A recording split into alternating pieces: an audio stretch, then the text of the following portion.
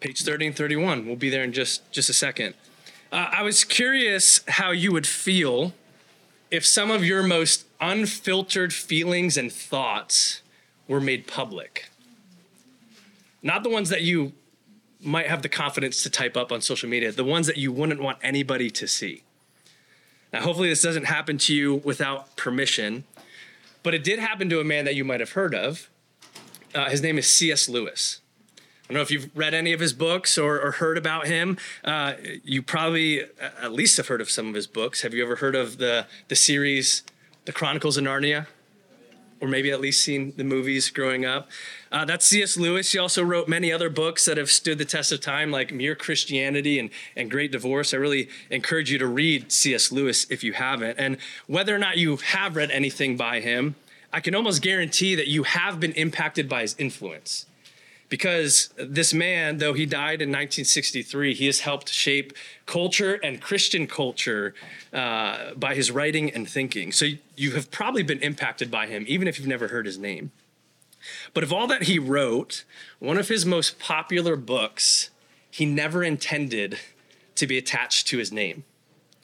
It's this book called A Grief Observed, and it's the journal that he kept after cancer took his wife.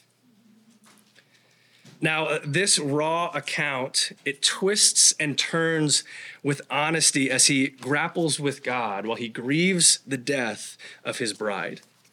Now, he did publish it, actually, but he published it under a different name because he thought it would at least benefit some people, but he didn't want it to be associated with him specifically. And when you read it, you can understand why. This man with such influence and reputation, you get to see the turmoil of grief through this book. Let me just read a snapshot, and I think you'll understand why he wanted to publish it under a different name. He says this, in the middle of his wrestling, he says, "Meanwhile, where is God? Turn to him with gratitude and praise, and you will be welcomed in with open arms. But go to him when your need is desperate, when all other help is vain, and what do you find? A door slammed in your face and a sound of bolting and double bolting on the inside. After that, silence. Why is he so present a commander in our time of prosperity and so very absent a help in time of trouble?" That's honesty. And I think even as I read that, I think some of you actually feel what he feels. But you can also understand why he would want to maybe distance himself from all these other books that he's written and all the other ways that he's shaped culture. Now, I don't want to assume anything about our brother C.S. Lewis. I don't know exactly why he didn't publish it under his name. I haven't actually been able to find a clear answer with Google's help, unfortunately. But you can understand why he might have created some distance, why he didn't want to publish that for everyone to read. I mean, would you want people to read your journal? Probably not. And I think we're tempted to do the very same thing. That whether it's the internal pressure that we feel, whether it's the fear or shame or insecurity, or the external pressure we face in this culture of wanting to be polished, and even the Christian culture pressure that we think just the positive side of ourselves is what needs to be made public. And I think we do the same thing with God. There is this expectation, especially when you suffer, especially when you experience confusion and unanswered questions about the perplexities and pain of life. There is this assumption and this pressure that the good and faithful Christian should just smile and trust God. In other words, we are tempted to live and pray in a way that pretends that everything is okay. My goal this morning is to show you from the scriptures that strong faith is brutally honest about the hardships of life. Strong faith is honest about heartache. You can pray without pretending. You can publish, not actually publish if you don't want to, but you can be public about how hard life is. And it's actually through this honesty that God pulls us toward hope. God invites it and he encourages it. Some of the most honest prayers in history are in the Bible and have been published by God. And this morning, we're going to look at one of those prayers.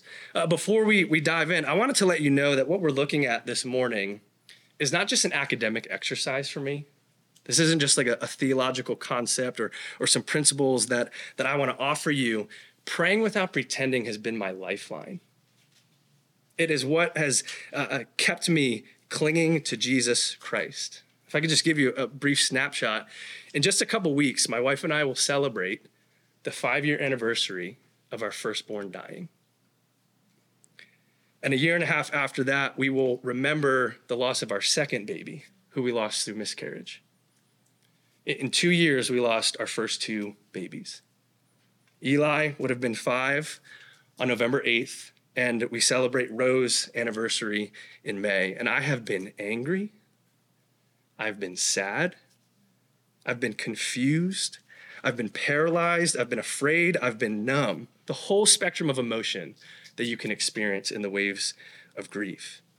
And while some of the edges of my grief have smoothed over time, and my faith has been established because of Jesus Christ, the only way that I have navigated and continue to navigate life with the absence of 2 children in my home is because of honest prayer.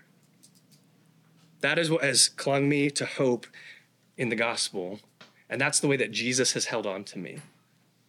And I would imagine, because you signed up for this breakout, that many of you are not coming here because, you are theologically interested or you just want to learn some more information.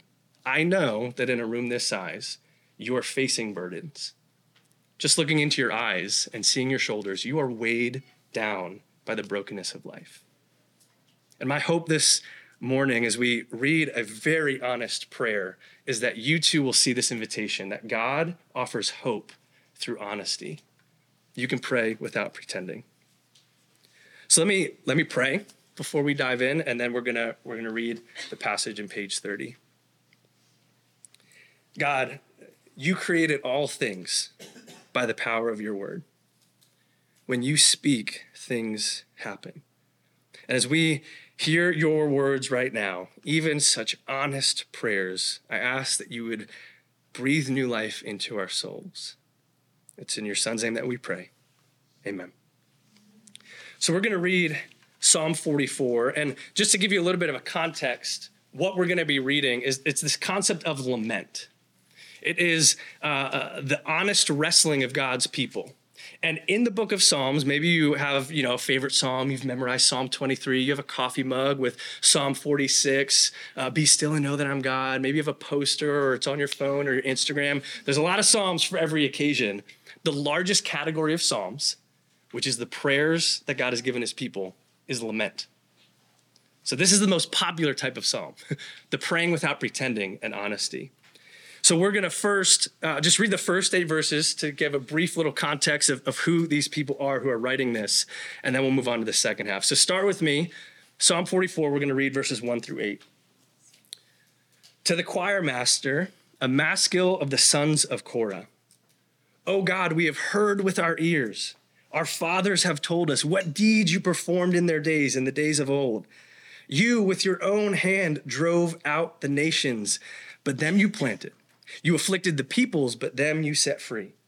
For not by their own sword did they win the land, nor did their own arm save them, but your right hand and your right arm and the light of your face, for you delighted in them. You are my king, O God, ordained salvation for Jacob.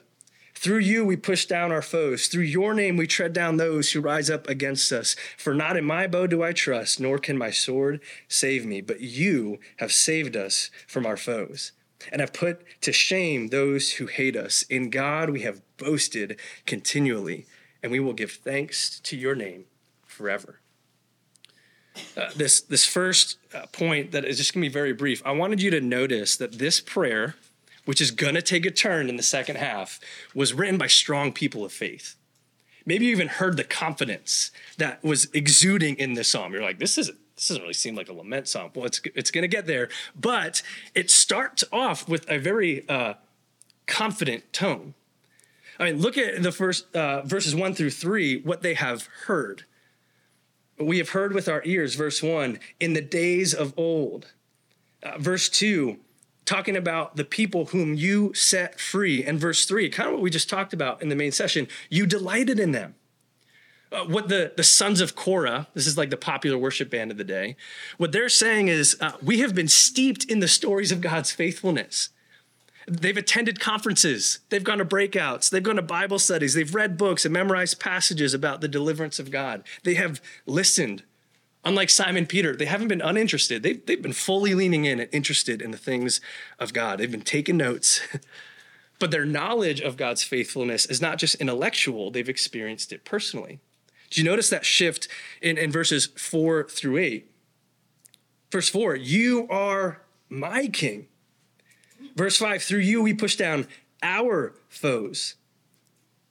Verse 7, you have saved us from our foes. And in verse 8, in God we have boasted continually.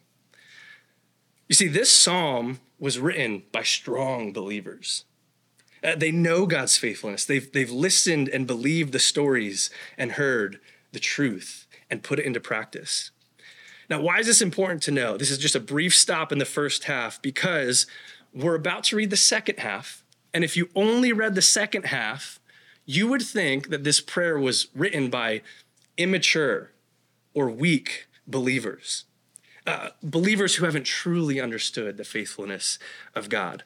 But this first half shows us very, very clearly they have heard and they have experienced and they trust and believe in the faithfulness of God. These are strong believers.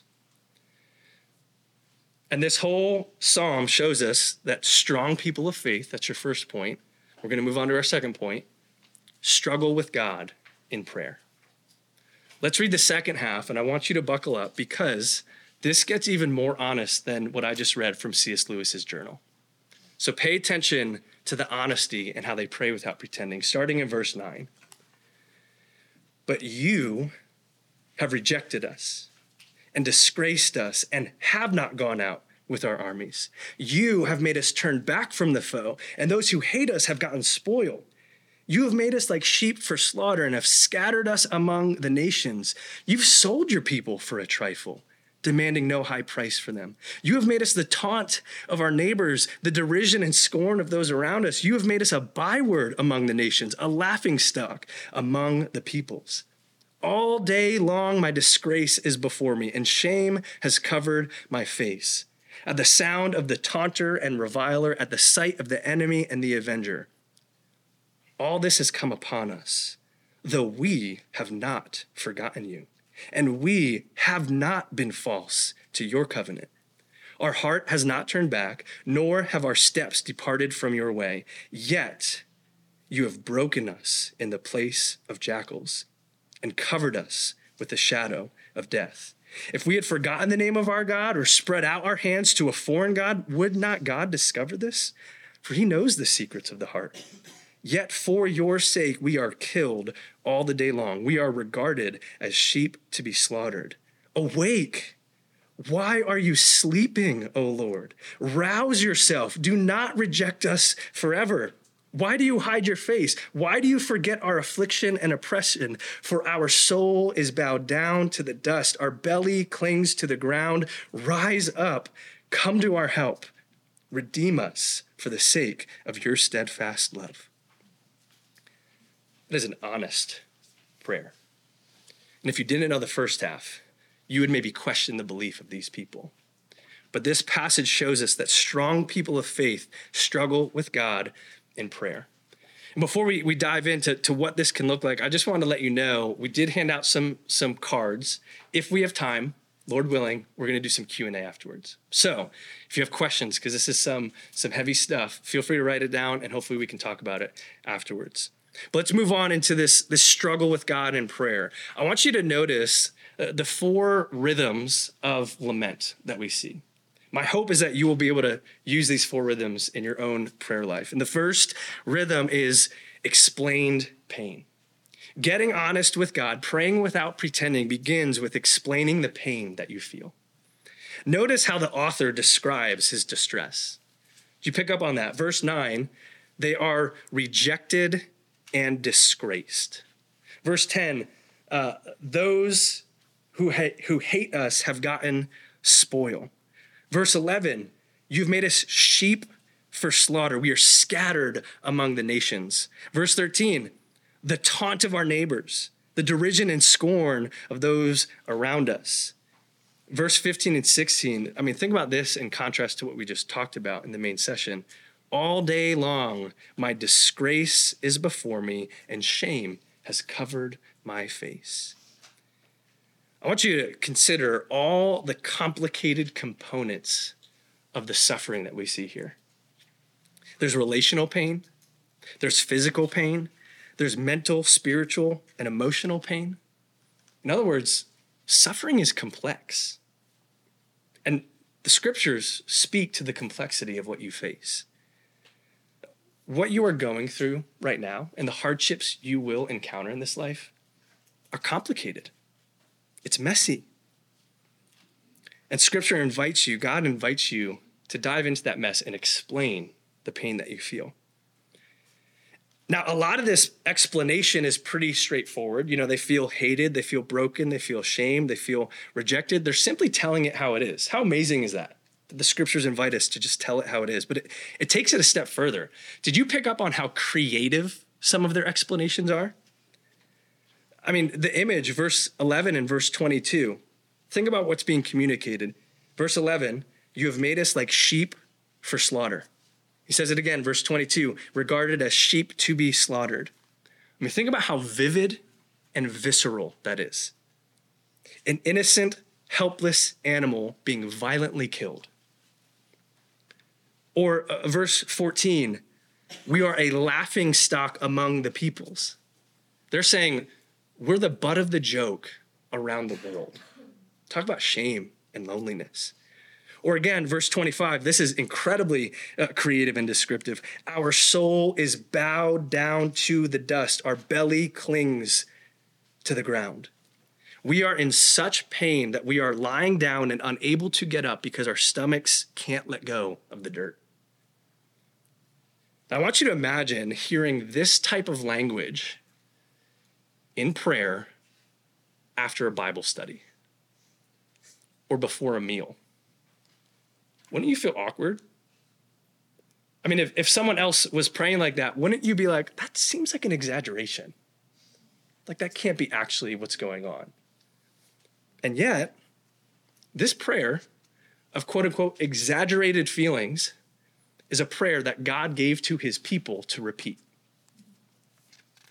In other words, the Lord welcomes things that sometimes we might deem as unwelcome or inappropriate.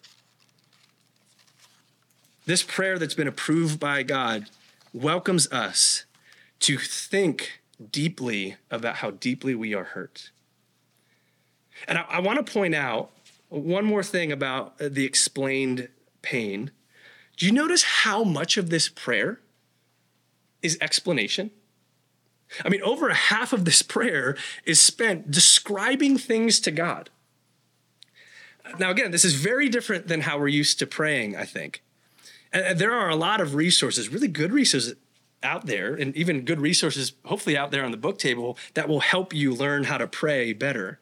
Maybe you've even heard of the acronym ACTS: adoration, confession, thanksgiving, supplication. All of those things are really good.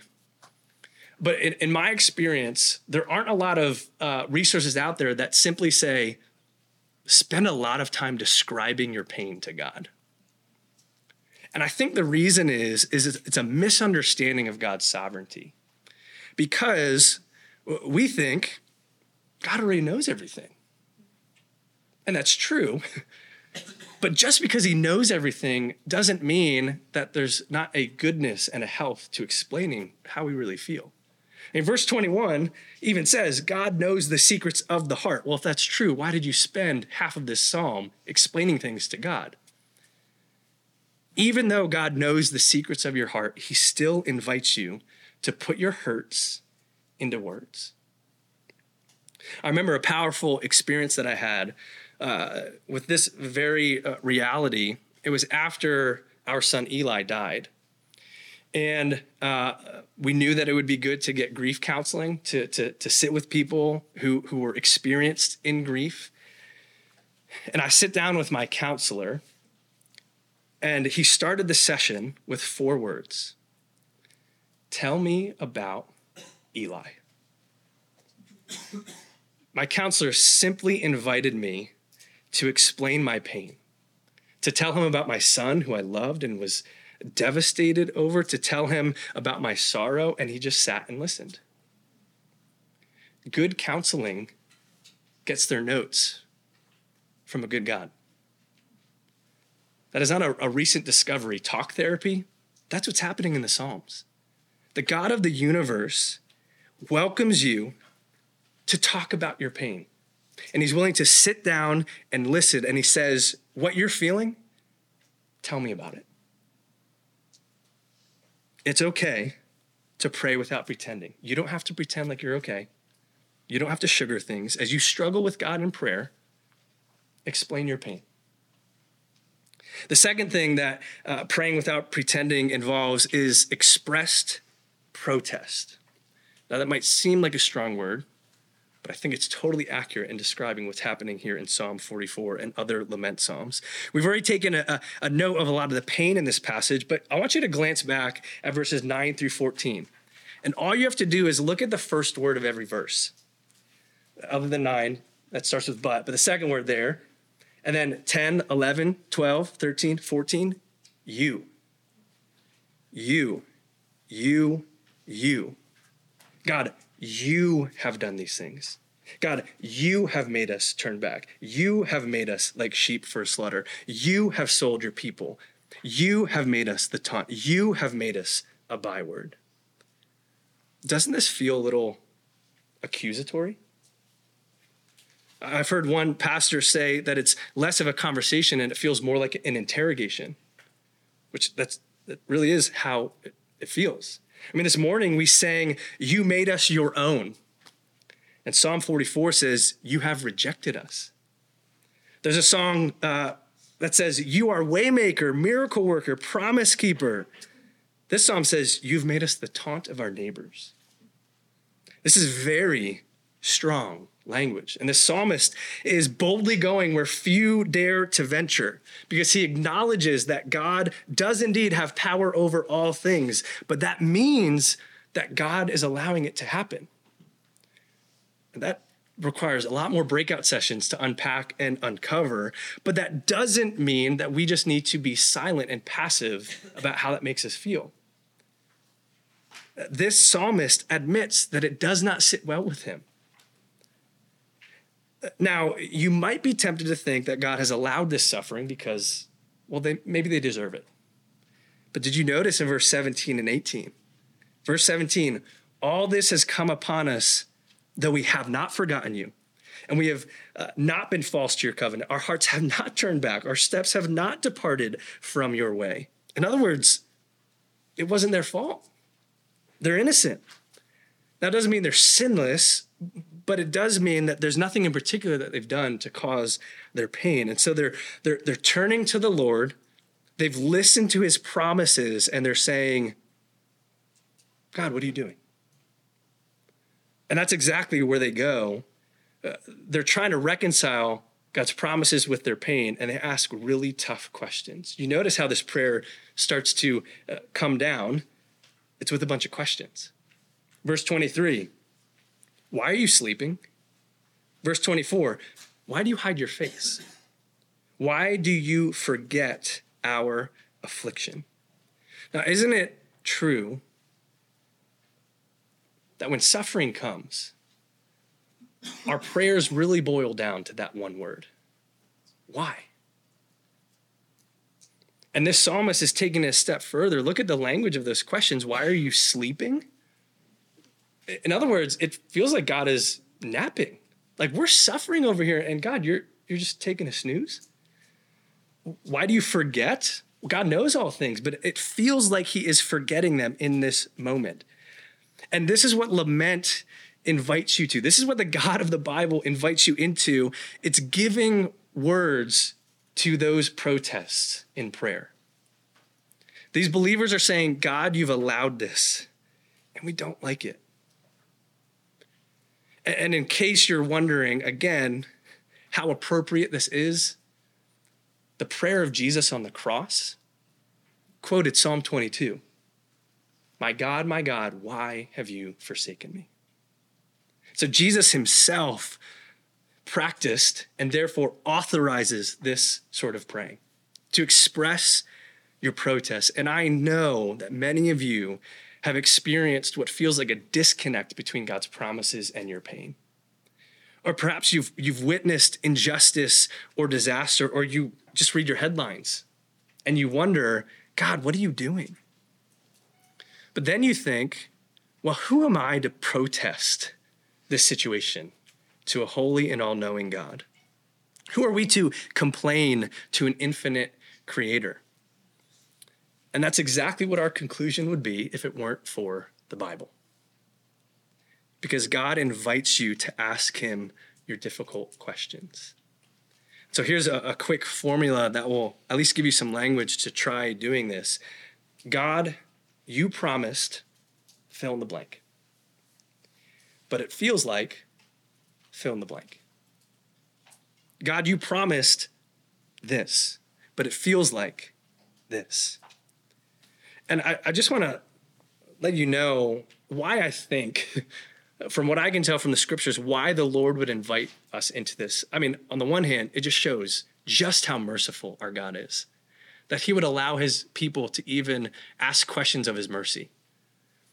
But the other thing is God invites you into a relationship, into a healthy relationship. And believe it or not, healthy relationships deal with conflict. Now, I know that might be mind-blowing, but a healthy relationship is not void of conflict, because a relationship void of conflict isn't really a good relationship. It means you don't know each other well enough. But of all the ways that we do conflict poorly, maybe you're passive-aggressive, maybe you're overly aggressive, maybe you sweep things under the rug and pretend like everything's okay. There's a lot of unhealthy ways to deal with conflict, but the strongest relationships, people tell how they feel, especially when they've been hurt by the other person. And how amazing is it that God invites you to tell him how you feel when it feels like he has hurt you and he's confusing you. You can bring him your difficult questions, your honest complaints. You can express your protests to the Lord. The third thing is earnest petition. So explaining our pain, expressing our protests, it moves us into petitions to ask the Lord to do something about our situation. I want you to notice all the different petitions. 3 of them come up in verse 23. Awake, rouse yourself, do not reject us forever. Then again in verse 26, there's 3 more. Rise up, come to our help, redeem us for the sake of your steadfast love. Do you notice there's still tension in those requests? I mean, asking God to wake up. So the psalmist is still working things out with the Lord, even as he asks for his help. He still knows that only God can truly help. And yet he's relying on him even as he wrestles with him. And I think petition seems to be the aspect of lament that probably comes most naturally to us. We often ask God for help. We ask him for comfort. But I think sometimes we can feel guilty for asking God to change our circumstances. I mean, you've probably heard, and if not, you'll hear it right now, that we are called to learn contentment in any situation, to give thanks in all circumstances. But we can take those and we can misapply those to think that, well, we just need to passively accept anything that comes our way. But Jesus himself told us to ask. He told us to pray with persistence. Jesus himself asked for another way out in the Garden of Gethsemane. You are allowed to dislike your difficulties. And God invites your impassioned pleas for him to ease or erase your sorrow according to his will. And there are many things that you can ask for. Just even in this passage, you can ask him to help, to listen, to save, to heal. I mean, for me, many petitions really boil down to one, especially when we were in the midst of losing our son. Do something. God, please just do something. You're invited to make earnest petitions. And I just want you to know that there will be times when God doesn't answer your request. And that's really hard. And this actually invites you to go back and explain your pain and express your protest over those unanswered prayers. God invites you to make earnest petitions when you're in pain. And finally, the fourth rhythm of honest prayer, of praying without pretending, is eventual praise. I want you to notice something surprising about this psalm that can be easily overlooked. It doesn't resolve. The situation doesn't change. And really, neither does the tone. Actually, the tone kind of seems to get worse as the prayer goes on. And it just kind of lingers. And this is true of a lot of lament psalms. If you pay close attention, many lament psalms don't actually resolve or even end on a hopeful tone. Psalm 39 actually ends, "Depart from me, God, so I can smile again." Psalm 88, the last word of the psalm is darkness. My closest companions have become darkness. So many laments don't resolve. While at the same time, there are many laments that do result in praise. And so here's the tension that lament offers us is it allows you to linger when things haven't resolved, but it also promises to point you in the direction of hope and joy.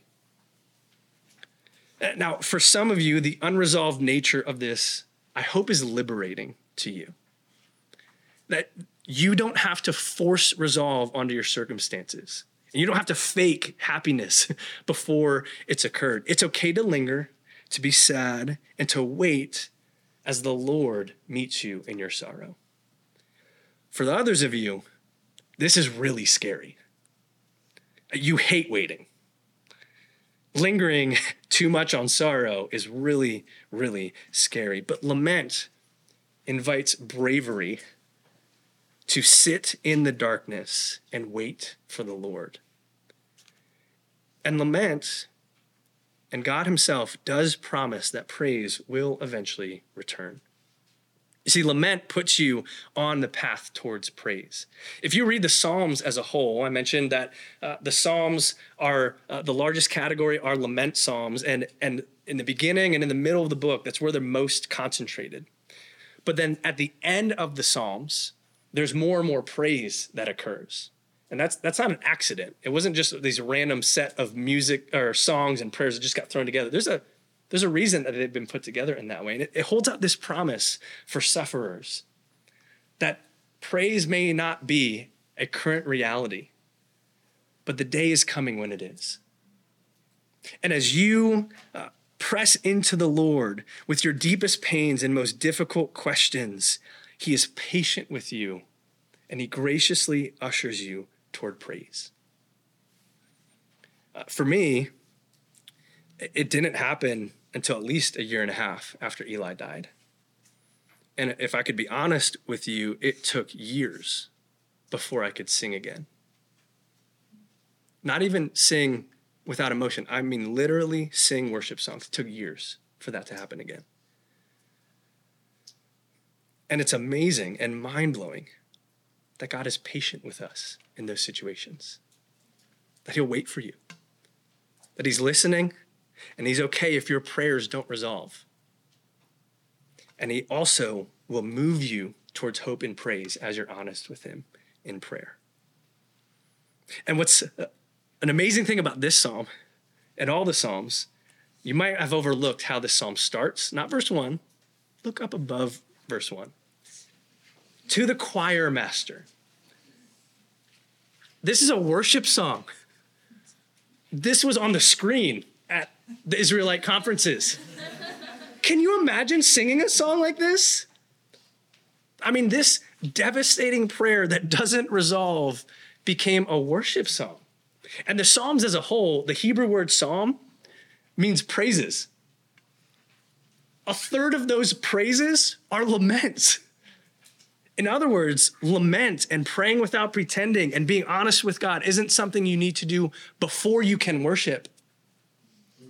It's worship. In a mind-blowing reality, being honest with God, something like this, praises the name of the God of the universe. And so please, if you hear anything this morning, don't walk out of these doors feeling ashamed or embarrassed or insecure about the pain that you feel. Because if God would publish a prayer like Psalm 44, he's certainly going to welcome the prayers that you have in your sorrow. And as you are honest with him in the most painful and perplexing situations, as you engage and express your sorrow, just like the movement of the Psalms, he will move your heart towards praise, even if it takes days, weeks, months, or years. Strong people of faith struggle with God through prayer. Explain your pain. Express your protests. Make your earnest petitions and allow your laments to turn you towards eventual praise. Now, I want to give you, in addition to those 4 things, please put those into practice. And here's just some ideas of how you can do that. The first thing I want to encourage you to do is to not rush. Do not rush the process. Oh man, how hard is that in our culture? Not just American culture, but Christian culture. We want progress. Don't rush. God is not rushing you. And also, along with the patience, this process isn't linear. Like, it's not just these 4 steps. Like, okay, I've explained my pain and my protests, and now I'm going to praise. Like, this is messy. You even noticed we didn't go in order in Psalm 44. It ends on petition. So this is not a linear process. These are just different rhythms and components that you can incorporate in your prayer. The other thing I'd encourage you guys to do is to write it down. We have this prayer because the sons of Korah wrote it down.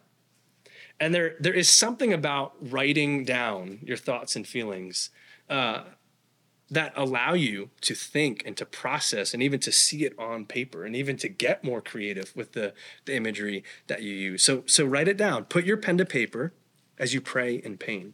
The third thing I'd encourage you guys to do is to get away.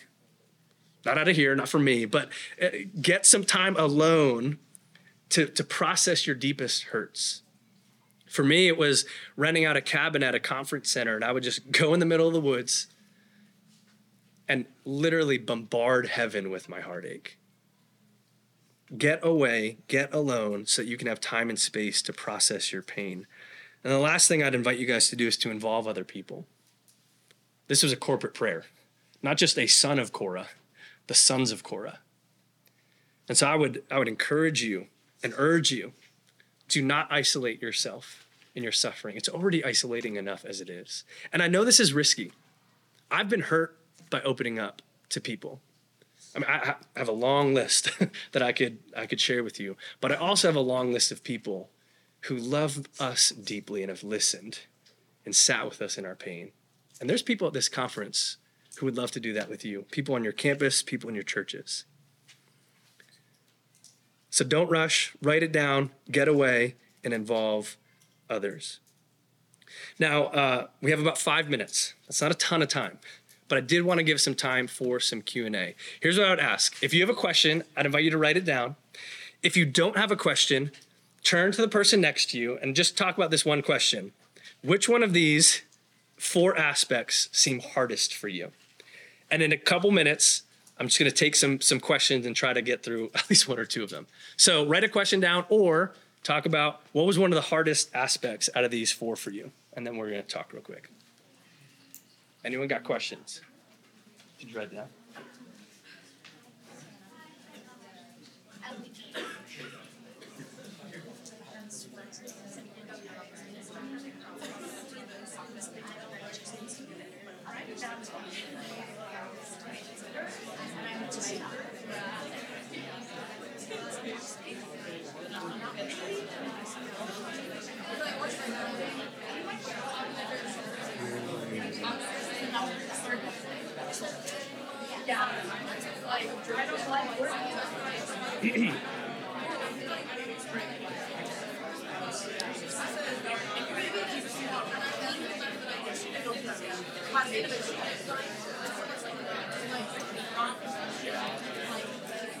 All right, for the sake of time, man, I do not want to cut off conversation, but there's a few really good questions that I think would be really helpful to answer, and then afterwards you talk as long as you want.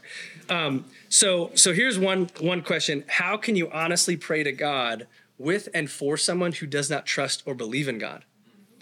Oh man, that's a good question. And actually, what I would do is I would incorporate these 4 rhythms as you pray for that person. There's actually a lot of prayers in the Bible that do the very same thing.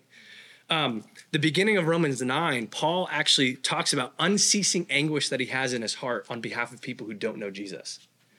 And so what I've seen, Paul is one, Jesus is one. He laments over Jerusalem. The prophets do this a lot. Nehemiah does this in chapter 1. They lament over the brokenness that other people are experiencing. And I think that's actually a great question, because we do one of 2 things. Either we're silent and don't know how to respond to people's suffering, or we kind of get into trouble trying to fix their problems. But lament actually gives you a third option: to listen to what they're going through and turn that into a lament on their behalf. That's a great question. Another question that came in is, how do we handle the fear of suffering that comes from our anxiety? This is not me trying to be cheeky, but I would say to lament over that as well. And man, just to get into the heart of what's going on there, it's okay to be afraid of suffering. Do you know that Jesus was so anxious in the Garden of Gethsemane that he sweat blood? If Jesus, the God of the universe in human flesh, was so anxious to the point of physical things happening in and outside of his body, it's okay that you feel fear and anxiety. And so on the one hand, I would encourage you to pray, to lean into even some of those complicated, complex aspects, but to involve other people as well. And then the last question, and this is a really, really good one, and I can really relate to this: how can you separate God from the church when the church is the cause of your pain? Yeah. I know the church is human and God himself didn't hurt me, but it's still very hard to separate them and trust God with laments. I have been there. And just so I can practice what I'm preaching and be real with you guys, my wife and I stopped going to church for a pretty decent amount of time. And we were wrestling with God, but it was also because we didn't actually find that our wrestling had a place in the churches around us. Like, we wanted to do Psalm 44 and it just wasn't happening. And so church was really, really hard. We had a local body of believers who we were worshiping with and serving with, but this reality of church being a hurtful place, this is exactly why I have this breakout session and why I wrote a book on this, because I want the church to be more hospitable to heartache. And I also think that if you have been hurt by people in the church, you're not alone. There's a lot of Psalms, actually, that are about being hurt by the people of God. Like David. David was hurt by his own family members who claimed to be followers of God. Another book is Habakkuk. He's grieving the injustice that his people are doing. And so if this is you, and I could tell by the response that many of you might feel this way, you're not alone. Keep talking about it. Keep working through it with the Lord and with other people. And if I would be so bold as to commission you to not separate yourself from God's people long term, but actually as you work through some of the healing and pain and trauma, that you can actually be an ambassador for change to help see that it doesn't happen anymore. The reality is hurt people hurt people. And we're all hurt, and it doesn't excuse the hurt that you've experienced. But lament and the gospel can turn hurt people into helping people. And you really can be. This is why I'm passionate about you guys. You're the next generation. You can be conduits for change in the church so that prayers like this are more normal, and even the pain that we cause each other makes it into our prayers as we lament. Those are 3 questions. I'm going to close this in prayer, and I just have one thing to say to you afterwards. Let's pray. God, in this room alone, there's a list that is too long to even begin explaining the pain that we feel. I know that there's emotional, relational, physical, spiritual pain that exists in this room and in this hotel and on our campuses. And God, would you continue listening as we describe our pain to you? Help us to have the boldness to put our words into, or put our hurts into words. And God, I ask, why? Why do you allow this? How long must we suffer before you make all things new? And even as we ask that, thank you for sending your son who would ask similar questions and not talk to us, but stand alongside us with his own protests. And Lord, I ask in the midst of all the pain and protest that you would do something, that you would help, that you would wake up and rouse yourself, that you would save us for the sake of your steadfast love. And Lord, some of us are ready to praise you, but maybe tepidly. Others of us aren't ready to go there just yet. Would you be patient with us in the process and bring other people to allow us to do all these things and wait with us towards the praise that will come eventually? In your son's name we pray. Amen.